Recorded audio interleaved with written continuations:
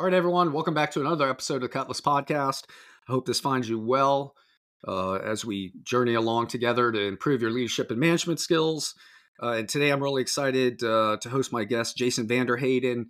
Jason served as the 13th Master Chief Petty Officer of the Coast Guard, and that was not too recently ago that he retired. So he served from 2018 to May of 2022. And now he works as the Director of Crew Integration for Eastern Shipbuilding. And when he's not working a full-time job, he finds time to do some consulting, and he serves on advisory boards and does that kind of thing. So, hey, Jason, thanks again. I've been looking forward to do this one a while. So welcome to the Cutlass Podcast. Well, thanks, Paul. I appreciate it. I'm glad to be here. I've admired your leadership and your dedication to the Chief's Mess for many years, and you were coaching me back when I was on active duty. So it's a real thrill for me to be here with you as well. Yeah. And like I mentioned, I always had this thought of like, hey, I want to get him on, but I had to pause the podcast for a little bit when I rolled into my new job. So I'm finally getting up and going. So I'm great. And I think you definitely have some more flexibility now that you're retired. I know that Master Chief job kept you busy. Yeah. So how's life after retirement? It's really good. Don't have to worry about whether or not my uniform's ready. I try not to bring my cell phone everywhere with me anymore. I just, you can focus on some of the things that are more important to you in life and start to put your thoughts down and really engage in a different fashion. Really enjoying it. I see you got your instruments behind you. I'm sure you're enjoying retirement too. Able to get after your hobbies a little bit more, which is always nice. Yeah, it's amazing how the time. I mean, I'm still busy, probably busier than I expected to be, but that's all right. It's doing rewarding stuff, and I think that's kind of, as long as you have that, you can stay passionate, right? That's right. So let's, before we get into the topic, which is really, I asked you to talk about your leadership lessons learned. You served a lot of time. It was over 30 years, correct? 34.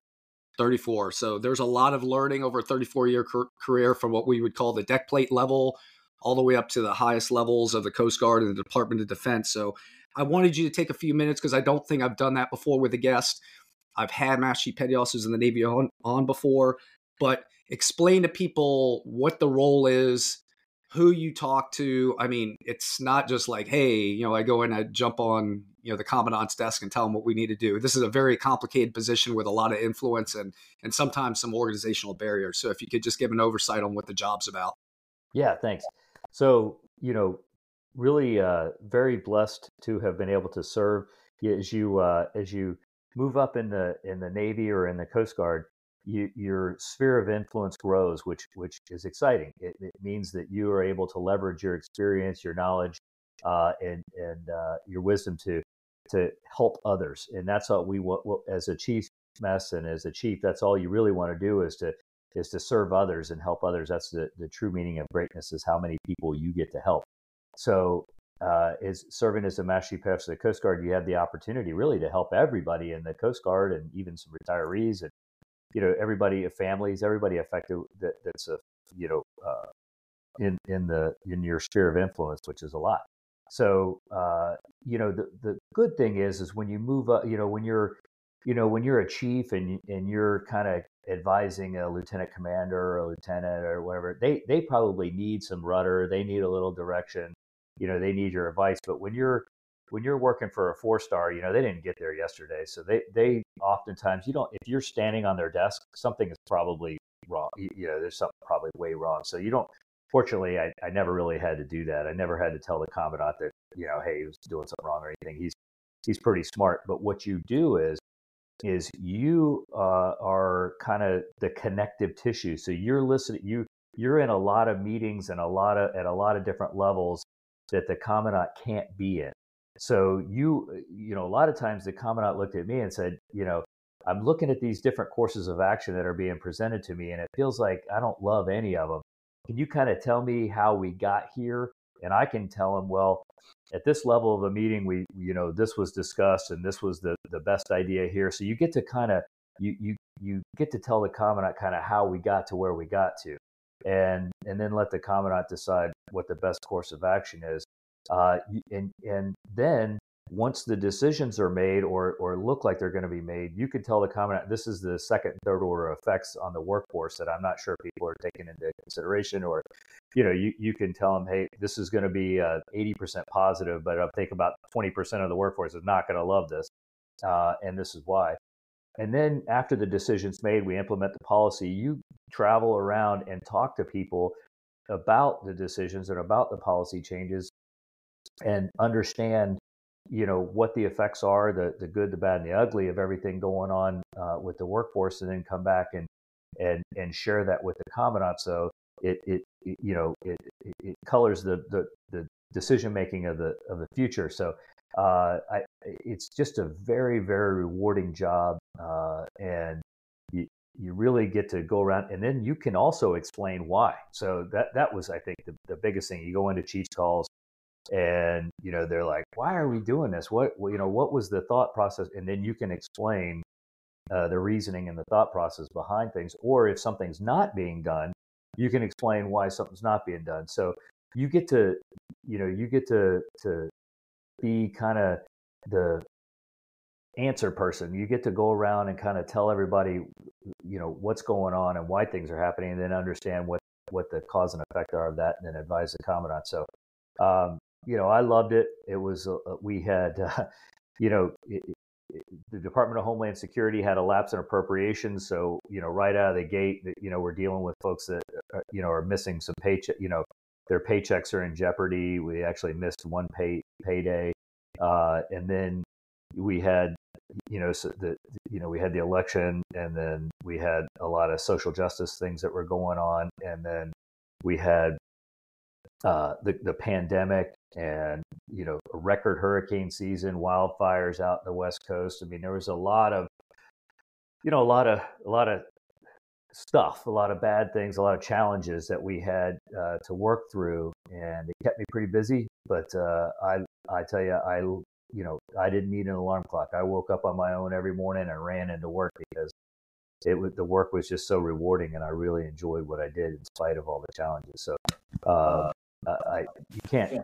There's nothing compares to that. You being a fleet force master chief, you kind of know that your sphere of influence was huge, and that's just the bigger your sphere of influence is, the more people you can help, the more exciting, the more rewarding the job is. And I hope everybody aspires to serve at the highest level of the organizational will allow. Yeah, absolutely. And I definitely want to interview some others too, former MCPON, because I think it's a kind of cool perspective. People don't fully get it. It has evolved over time. Yes. But it comes with some frustrations as well. And it comes with some, things you don't expect, right? Like when you get up there and you got, there's Congress that's in the mix. Yes. And there's the secretary for you guys, Homeland Defense, and his undersecretaries and staff. Like, this just isn't the military, right? The military is run by civilians. So there's a huge civilian piece that you got to get into. But so great stuff for another time. I appreciate that overview. So let's talk about these leadership lessons learned. So a lot of time, I know you probably learned a ton more than these. And before we go, I'll frame it under, for those who watch or listen to the podcast, I kind of build this out and try to frame these conversations or align them into one of five kind of 5-point framework. So number one is to develop and build 8 power bases. Number 2 is to learn how to wield 10 influence tactics with those power bases. Number 3 is to build and use a strong suite of communication skills. And that's everything from listening to speaking to writing skills. And number 4, being able to understand and apply situational leadership. And we're definitely going to get into that with some of the lessons learned you talked about.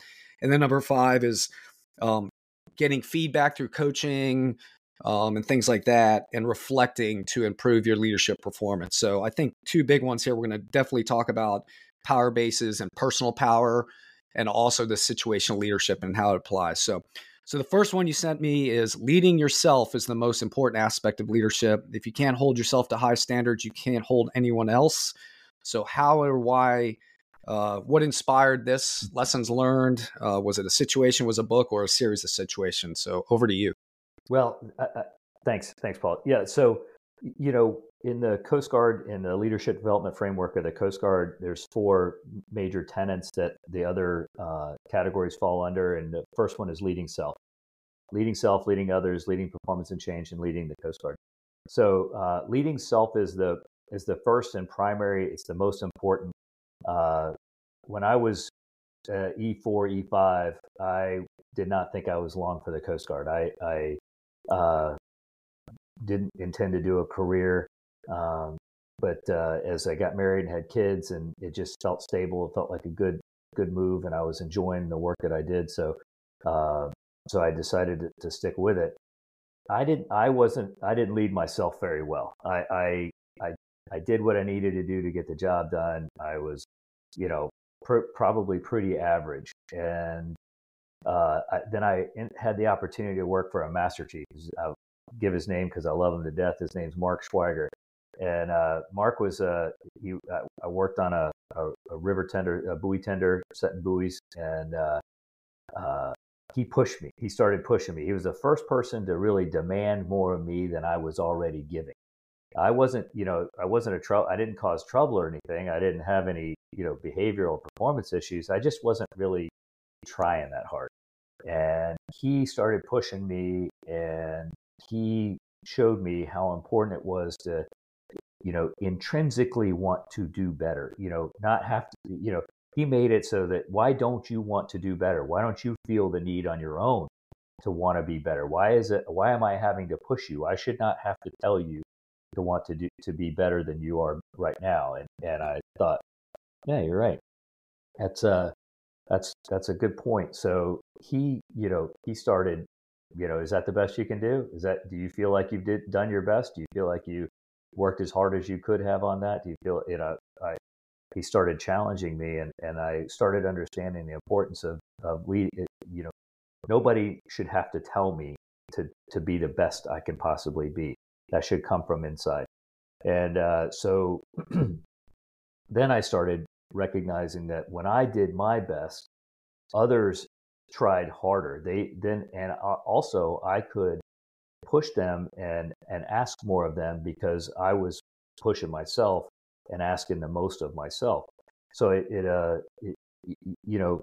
is a great way to instill strong leadership in others, is when you demonstrate that on your own, and when you say, hey, I demand the highest of myself, so I would expect you to do the same, and I'm going to expect that of you.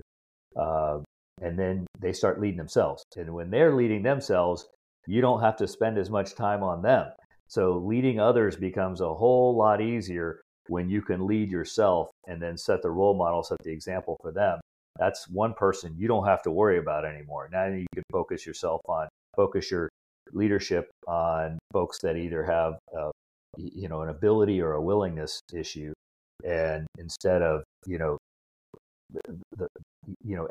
trying to be leading everybody, you set the example, and so now you really just have to get after a few people that need some help.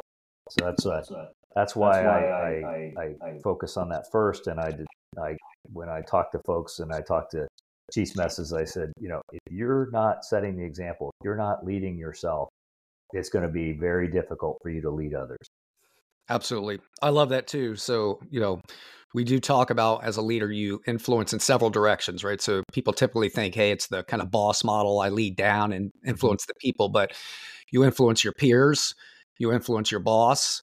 But most importantly, to your point, right? I love how you package that leading self. And if you're doing that, you will inspire people to want to do their best. So Awesome stuff. All right. Number 2. Stay hungry for more responsibility, and you will remember to be a role model. I think this ties in a little bit of what you said there. So build up a little bit with an example, if you can. Yeah, so,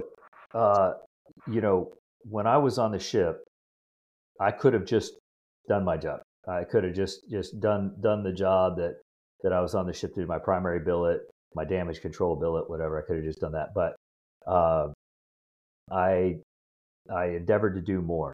Again, leading myself, trying to push myself to be the best I could possibly be, the best chief, the best petty officer I could possibly be. I took on, a lot of duties. Law enforcement duties, helicopter control, landing signals officer, damage control training team, morale, doing as much as I possibly could. In fact, in some cases, I probably overextended myself, and I had to, I figured out I can't do all this and do a good job at all of it. So you have to figure out what you can do, but always strive for more responsibility. And if you can handle that, more will be given to you. And if you want to be a CMC one day, you can't just be good at your job. The 06s and flag officers that you'll work for always want to see that you can lead across departments, across divisions. You can lead up and as you just said, you can lead up and down, and that you're constantly striving for more responsibility. One of the things when I was a Master Chief Petty of the Coast Guard, I would get a call from captains and admirals that were going to be hiring command master chiefs, and they would ask me about an individual. Hey, what do you know about this individual? And I would say, they're great. You wouldn't have their name in front of you if they weren't. And they invariably always ask, do they want to be you one day? Do they want to be the Master Chief Petty of the Coast Guard?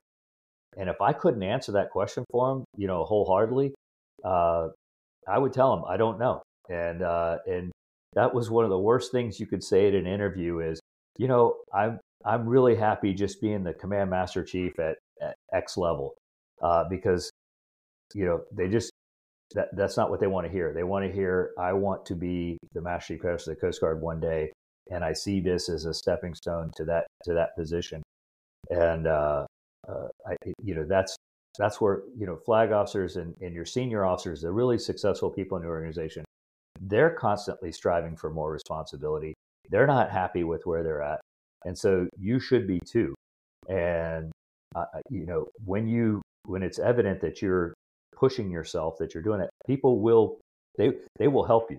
Successful people attract other successful people, and constantly striving for more responsibility shows that you're not happy. You succeed. You see success as something you still are working towards and still trying to attain. And people love that, and they will constantly. But if you feel like, well, I've arrived, I've made it, I'm good, I'm really happy where I am in the organization, that's where you're going to be. That's where you're going to stay, and you'll be surprised at the people that you attract to that.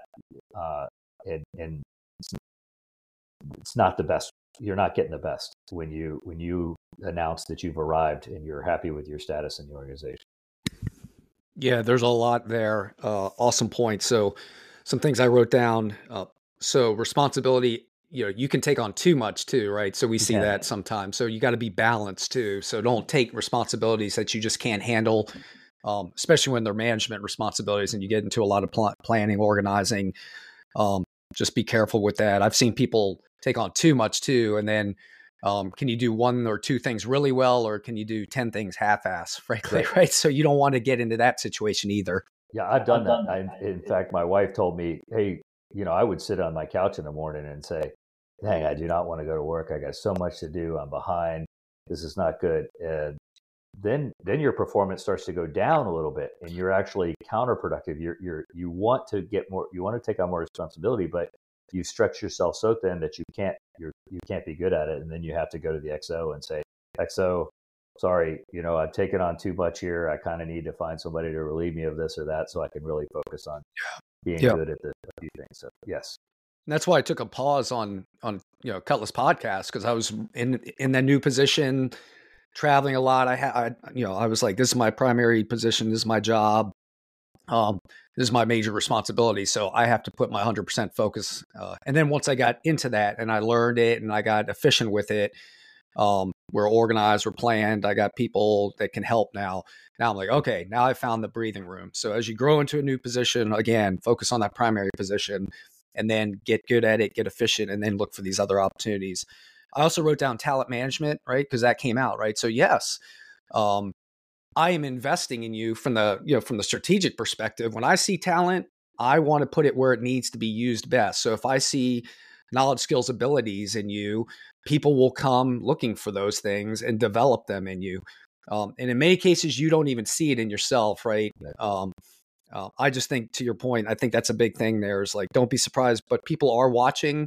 People see stuff in you you don't see. So if you think you've arrived, um, don't be your own worst enemy with that Right. attitude, right? Right. And that's going to lend itself to complacency. Oh, I've arrived. I've got this. When you grow into a new position, you can listen to the episode I did on that. That the skills and the knowledge, the connections you had in that former position are probably not good enough, right? So when you were the Master Chief Petty Officer of the Coast Guard, what you did as a chief on a cutter, those skills weren't going to get it done, right? No. Oh no, you're fully committed. So the other thing too is you have to understand as you move up in the organization. Now, you you're full. I mean, Saturdays, Sundays, nights, weekend. It doesn't matter. You're I when I first got selected to be a command master, it was a region level kind of. I was working for a 2-star and in Seattle, and the admiral who was close to me at the time, he says, "Hey, are you all in?" And I said, "Absolutely, Admiral. Of course, I'm all in." He goes, "No, no, no, no. Are you all in? Because you're about to be all in for the Coast Guard." And I said, "Yeah, yeah, of course." And I didn't get it. I did not understand what he meant until I was working weekends. I was working nights. I was in uniform almost every day, and I thought, "Wow, okay." I went from being a Monday to Friday. Every now and then I might have to do something on a weekend to, all the time. And, but it was rewarding. It's very rewarding. At first, I almost had to catch myself going, man, I remember Admiral Brown saying, "Am I all in?" And sure enough, he was right. But it's, like I said, there's no better feeling than being so engaged and making a difference. Yep. And I think that's what matters when you get into, and again, just to put this in context, and I tell people some days you're in those positions, be careful what you ask for. So there's great things about it. There's a lot of influence there, but there's one of the frustrations is things don't move as quickly, right? So that deck plate level position or that team leader position, I knew every day working like, hey, we got this maintenance done, we trained, you could see that daily direct result. As you move up into those broader organizational roles, again, shaping policy and things, sometimes these things take years. So you've got to be all in and be able to crash through that line over and over again. Oh yeah. And then one other point I wrote, and then we'll go to the next one. So I think it's your perspective as a leader. So you gave your perspective as being developed. But I think people come to work and want to do well, right? So as an organization, how do you view your people, right? Especially in the military, do you see them as these, young kids that just need to be told what to do all the time? Or do you look like that Master Chief did with you? Do you empower them? Do you challenge them? Do you encourage and inspire them? And then do you reward them? And then find these positions. When you see talent, what do you do with it? Not just for the benefit of the person who wants to move up Maslow's hierarchy, but also for the benefit of the organization, right? Hey, I know here's a person who's got great knowledge, skills, and abilities and could do great things. Again, from the leader perspective, think about how you view your people. Yep. And I think that sets your attitude. And we see that, right? You see leaders that have that cynical attitude, and I think they tend to see that kind of person that takes, that requires more leadership and encouragement and stuff like that as the norm instead of maybe not the norm. Yeah. All right. And So you're a big fan of John Maxwell, and we'll yes. talk about that at the end, right? Because when I go through the resources you offer, you basically said all John Maxwell books. So I've read a Yes. few of those, but his goal, it says John Maxwell leadership goal: don't send your ducks to Eagle School. Yeah. Know your people and help them work to their strengths. So I had not heard that one before. So what's that one about? So John Maxwell wrote. He has a book called Leadership Gold, and in there there's a story in there about don't send your ducks to Eagle School. It's deeper than that. He draws an allegory of different animals, and you wouldn't ask a squirrel to do something. You wouldn't ask a cow to. There's certain things you wouldn't ask these animals to do, and if you're trying to be, and I know equity is a big thing in the organization right now, and equity is equity is good. When you try to treat everybody equal, if you say, I'm gonna I'm going to be agnostic to somebody's strengths, and I'm just going to they're going to ask them to do things that I know they're not that good at doing. You're probably not going to achieve a great result, and you're not going to be happy, and they're not going to be happy either. So understanding your people's strengths and making sure that if you asked the eagle to land on a pond and paddle around, they're not going to do a very good job. And if you ask a duck to fly and try to be a bird of prey, they're not going to do a very good job of that either. But they are both good at what they do. And so, that was the thing that I think I started. It goes along with something else I sent you too, which is, make sure that when you that your people, in that what they're good at, what's going to make them happy doing, and then don't make them bend to your leadership style. Make sure that you understand them, and that you're not just saying, "Hey, too bad." You have to do what I tell you to do, and don't question or anything like that. Let them ask questions. You don't like to have your authority questioned, but asking questions there's nothing wrong with that. And then, understanding your people will make you successful, and it will make them successful. And if you make sure and it doesn't mean just letting people do whatever they only want to do. That, obviously we can't do that. But if they have something, for example, in the galley, you've got people that are really good at baking, and you have people really good at sauce making. You have people really good at grilling. You have people really good. And, if somebody hates baking, you're not going to put them on as a night baker. I mean, that's just not good. Now, if everybody hates baking, then you probably have to figure something out. But, if somebody's like, hey, I kind of like this, I want to get better at it. I'm not that great right now, but it interests me. Set them up, let them do it. But they have to be willing to come to you to tell you that. That's the other thing too, is you either have to ask them, or you have to have a relationship with them where they're willing to come and tell you. And the way they're going to come and tell you is that they know you care, is they know you're going to do something about it. If they said, hey, Chief, I really like doing this, and that's nice. Everybody's going to get a chance to do that. Don't think that I'm just going to put you in. Then they're like, well, it doesn't matter what I like. The chief doesn't really care what I like. They don't really care if I'm doing what I want to do. I guess everybody's going to have to take a turn. That's probably not the best leadership style, in my opinion. And you'll get a lot more out of you'll get a higher quality product, a lot better result. You'll be happier. You'll be able to you're not spending your time trying to lead everybody. You're letting people work to their strengths, and it's just going to make your whole division, your whole department look better.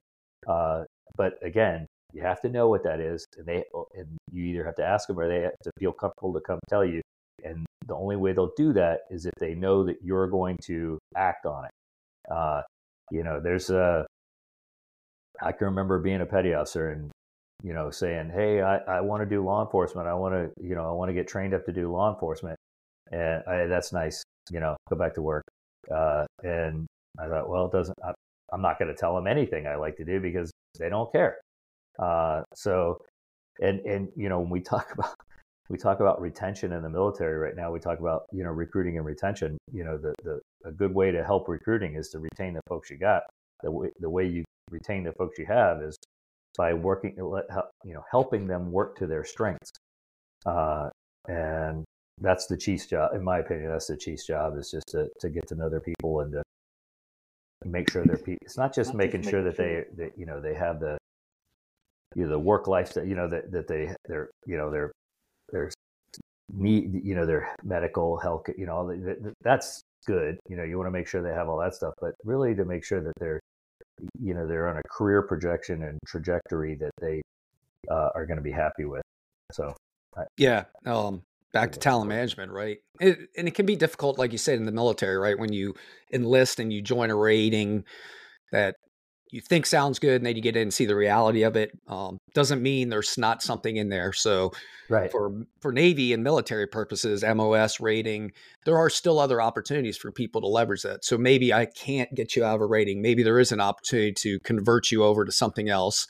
I know in the Navy, we had things called career development boards. Those are what those things are for, is to identify, okay, let's learn more about you. You're currently in this position. Here's your career path. Here's the track. Here's what it looks like. But identifying these other skills that can be applied, perhaps in a collateral duty, Yep. That's somewhere doing exactly. some on a command training team, right? There's great things to do. Personally, I was a Navy nuke, right? I was an electrician's mate. Sounded all cool. And operating a nuclear power plant was cool. And, operating a 4160 volt electrical distribution system was pretty cool. But I found my affinity was towards education and training, right? So whenever I had a chance to do training or education, I just felt myself drawn to that more than operations and maintenance. And I ended up doing an instructor tour. And then, the billets I found myself in were always education and training. I think that's why I was able to thrive, where my natural affinity and skills to educate blended with the need of the organization. It all came together. So it works. So again, back to that and taking time with your people to figure out, and we're not saying an eagle is better than a duck, right? They each have their strengths and weaknesses, but how you apply them, just taking some time to learn your people. So I think that, again, don't just be dismissive and this is how it is. And that old military mindset, I think that philosophy should be changing by now, right? Right. Not, as we would call it, STFU leadership. Shut the F up and just do as I tell you, right? You're going to shut your people off. That's not inspiring. That's not motivating. It's not what's best for the organization. So, all right, let's jump up. Make sure people always want more of you, not less. Yes. If you don't know if they want more of you, you should. So how do you know or find out if they want more of you? Well, you can ask, but that's probably not going to be all that accurate, especially if they're afraid of you. But the self-awareness is critical to good leadership. You have to know you have to know what your strengths are. You have to understand yourself. And if you walk up and there's a group of people there, and within 30 seconds or so, people start walking away. Yeah, I want to ask yourself, I wonder why that is. If you just need to know whether or not people, and the other thing too is don't talk to you, just don't just make people wanting more of you. Oh gosh, I hope the chief comes back around, or gosh, I really want to go talk to the chief about something, or if you find that people are coming to you and asking you questions and talking to you and getting your advice, they probably want more of you. If you feel like you're constantly having to give people advice and you're constantly having to tell people what you think they need to hear, they may want less of you. And that's just something you have to know about yourself. And I said this at my retirement remarks. I didn't want to, wasn't trying to make it about me. I was trying to make it about a few lessons that I learned. And if you don't know, I'm not gonna name. I worked with a chief who I chewed my arm off to get away from every chance I could, just because I wanted to be around that person as little as possible. And they didn't know it. They thought they were awesome.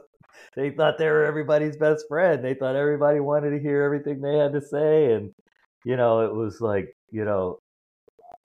this person was the most unself-aware, least self-aware person I ever met.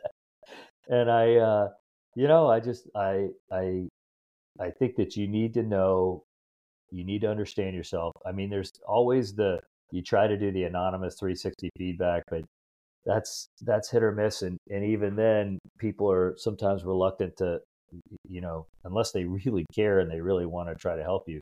But this also goes back to you wanting to be the best you could be. So if you're honest with yourself and you say, I think people would rather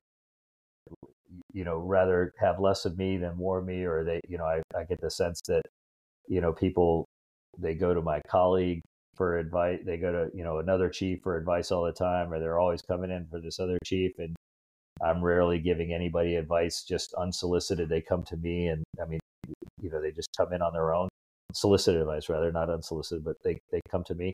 I think you might ask yourself, why is that? Why are they, why are some people, especially if they're in your division or your department, and they're going to somebody else, you need it. And then try to, if you are humble enough and you care enough, you'll try to find, do I talk too much? Am I too opinionated? Do I tell them things they don't want to hear? Do I, and what is that? What is the driver of that? And then look at your fellow chiefs and say, what about them? Why do people want to go talk to them? And again, you have to want that. I mean, I know chiefs that didn't care. They're like, well, if they don't like it, I don't care. If they don't like the way I am, or they don't like what I have to say to them, I don't care. Well, okay, that's not a good recipe for success in life. Yeah, absolutely. So I've jotted down EI, emotional intelligence, right? Yes. So that's where that comes into place, right? Yes. Being able to, how are people receiving what I'm putting out? Yep. And it may not be, you might have the best intent, but, I know I had, kind of RBF and I told people like, hey, when I come into a room, my face will look severe. It doesn't mean I'm mad, right? But I had to know like, hey, you can be off-putting because you come in so intense. And I'm like, okay, got it. So that just drove a conversation up front. Like, hey, whether with a division or a team or a one-on-one with a new person, like, hey, just know, and once they got it, right? So, but yeah, I love cared. that. Yes. You knew. Yep. You were willing to take that feedback, and you knew that about yourself. And then not only did you didn't say, well, you just have to deal with that because I'm the master chief. So you said, I don't want you to feel that way. I my mind's going a lot. I'm thinking about a lot at one time, and what the expression on my face isn't always one of them. So, yep. Please bear with me and just know that I'm really happy to be here. Yep. And but you have to, I mean, that's a skill. That is a skill, Yep. That is a leadership skill that you developed, and that's awesome. So. Yep. And then, taking time to get the feedback or one-on-ones, right? Hey, just make time for people, right? Just, if you just make that time, you walk around a lot, like when you find that opportunity, talk with people one-on-one. And, Jason and I are talking, we're talking chiefs, mess, and military, but again, these conversations go into civilian organizations as well. If you're a leader or growing, and it doesn't matter what level of leader, new leader, experienced leader, in new positions, these things still matter. And then finally I said, are you adding value? Right. So in your position, are you adding value to the organization? And that's what people will look for. Like the people that follow you, are you adding value to them through, encouragement, again, managerial expertise, right? The ability to help them get resources when they need it, right. To help deconflict, to help, be the barrier between leadership and them, to feedback their concerns, right? When they see you're adding value like that, this doesn't mean just running around being their cheerleader, right? And kind of the, hey, team, let's kind of hoorah it. That there's a piece to that, but you can be straight up and get a lot of things done and have strong managerial skills and add great value to your team. And I want to say, all right, if you can you hear me? Yeah. Paul, I want to say something that you mentioned briefly, but it often gets overlooked is recognition. One of the things a leader does is recognize their people. And a lot of times that is we get busy, we get overcome by events, we get, things happen, and we forget to do the recognition. And that's one of the biggest things you can do to make people want more of you, is to work on recognizing your people, work on, they will want more of you if they know you're going to recognize the good work that they're doing. And if you fail to recognize them, they will not. You'll have trouble getting them to give the same level of effort in the future. So I always, you mentioned it Yeah. earlier, And I it doesn't thought, have to well, be that's complicated, right? right. Just walking by and praising them. Correct. Right. All right. And last one you offered, correct. Always seek first to understand, then be understood. So what's your thoughts on this? And So then what can inhibit people from doing this? so that is, one of the ways you can break trust with your people is to jump to conclusion. So if you feel like you understand a situation sooner, before you truly do understand it, you're gonna break trust with your people, and having trust is the most important thing you can do. If your people trust you, you don't have to explain yourself all the time. If they trust you, they will work hard for you. If they trust you, there's a lot that they can that goes to with trust. But if you start, if somebody's late for work a couple times and you just jump on them without trying to understand what's going on, um, that's you'll lose their trust.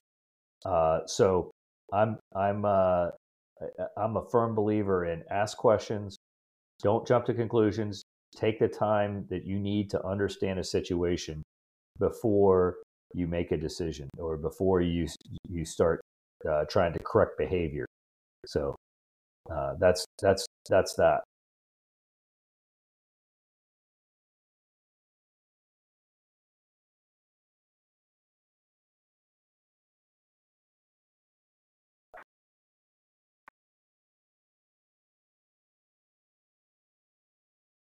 I hate to break the chi of the podcast, but I lost the audio. Yeah, I don't think you. And Yeah, I've got it now. Okay, Yeah, there's some pixelating in and out, so I'll have to yeah, edit that whole last section. You sorry. were dropping out. Yeah, my Um, computer's telling me that all right. that. So, all right, final thoughts and the kind of things you would recommend to people. Okay, so first off, thanks for writing the Chief Petty Officer Guide. I love that. I use that frequently when I was a Master Chief Petty Officer of the Coast Guard. It doesn't apply just to chiefs; it applies to all leaders. I leadership is critically important to the success of the military, to the success of any organization. And if you understand yourself, if you're self-aware, if you lead yourself, and if you can role model behavior for others, you will your leadership life will be so much easier, and people will love you. There's not much more rewarding than having somebody call you back 5 years later and say, "Hey, I just want to tell you how successful I've been, and I attribute that to your leadership, to your role model." Because at the end of the day, leadership is really about being a role model. It's about getting others to do what you need them to do, without really having to because they want to do it. And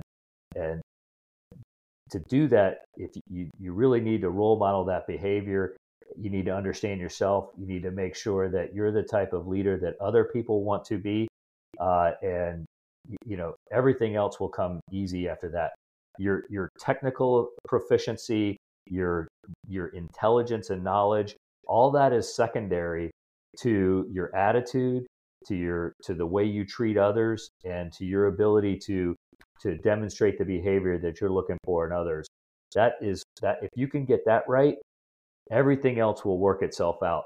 Somebody will be smart. Somebody will always be more intelligent than you. They'll always be more technically proficient. They'll always be, more, policy smart. But when it comes down to leading others into being successful, it's about attitude. It's about personality. It's about, having self-discipline, and role modeling the behavior that you're looking for in others. Over. Awesome. I think that's a great way to wrap it up. You've offered a ton and I appreciate it. I think that's a lot for our audience to think about, digest, and hopefully take and apply to make their leadership skills and management skills better. So Jason, thanks again for taking some time to join me. Oh, thank you. Thanks, Paul. Thanks, Paul. All right, everyone, that'll do it for another episode of the Cutlass Podcast. To learn more about this topic or the topics we've discussed, There's a lot of content in the Chief Petty Officer's Guide and the New Petty Officer's Guide. Both of those you can get through the U.S. Naval Institute. Just check out their book section. And Jason listed some other resources and books as well. So check those out. I'll drop those in the episode description. And then if you like what you hear, of course, like, subscribe, comment on the Cutlass podcast and the YouTube channel that I've got this building now on, Paul's Cutlass Classroom. Help me spread this content to those who can use it to improve. Again, work hard, take what we've offered today, work hard to keep that leadership cutlass sharp, reflect, improve, and then take what you learned to become a sturdy, versatile, incredible leader who dares to make a positive difference. And we'll see you in the next episode.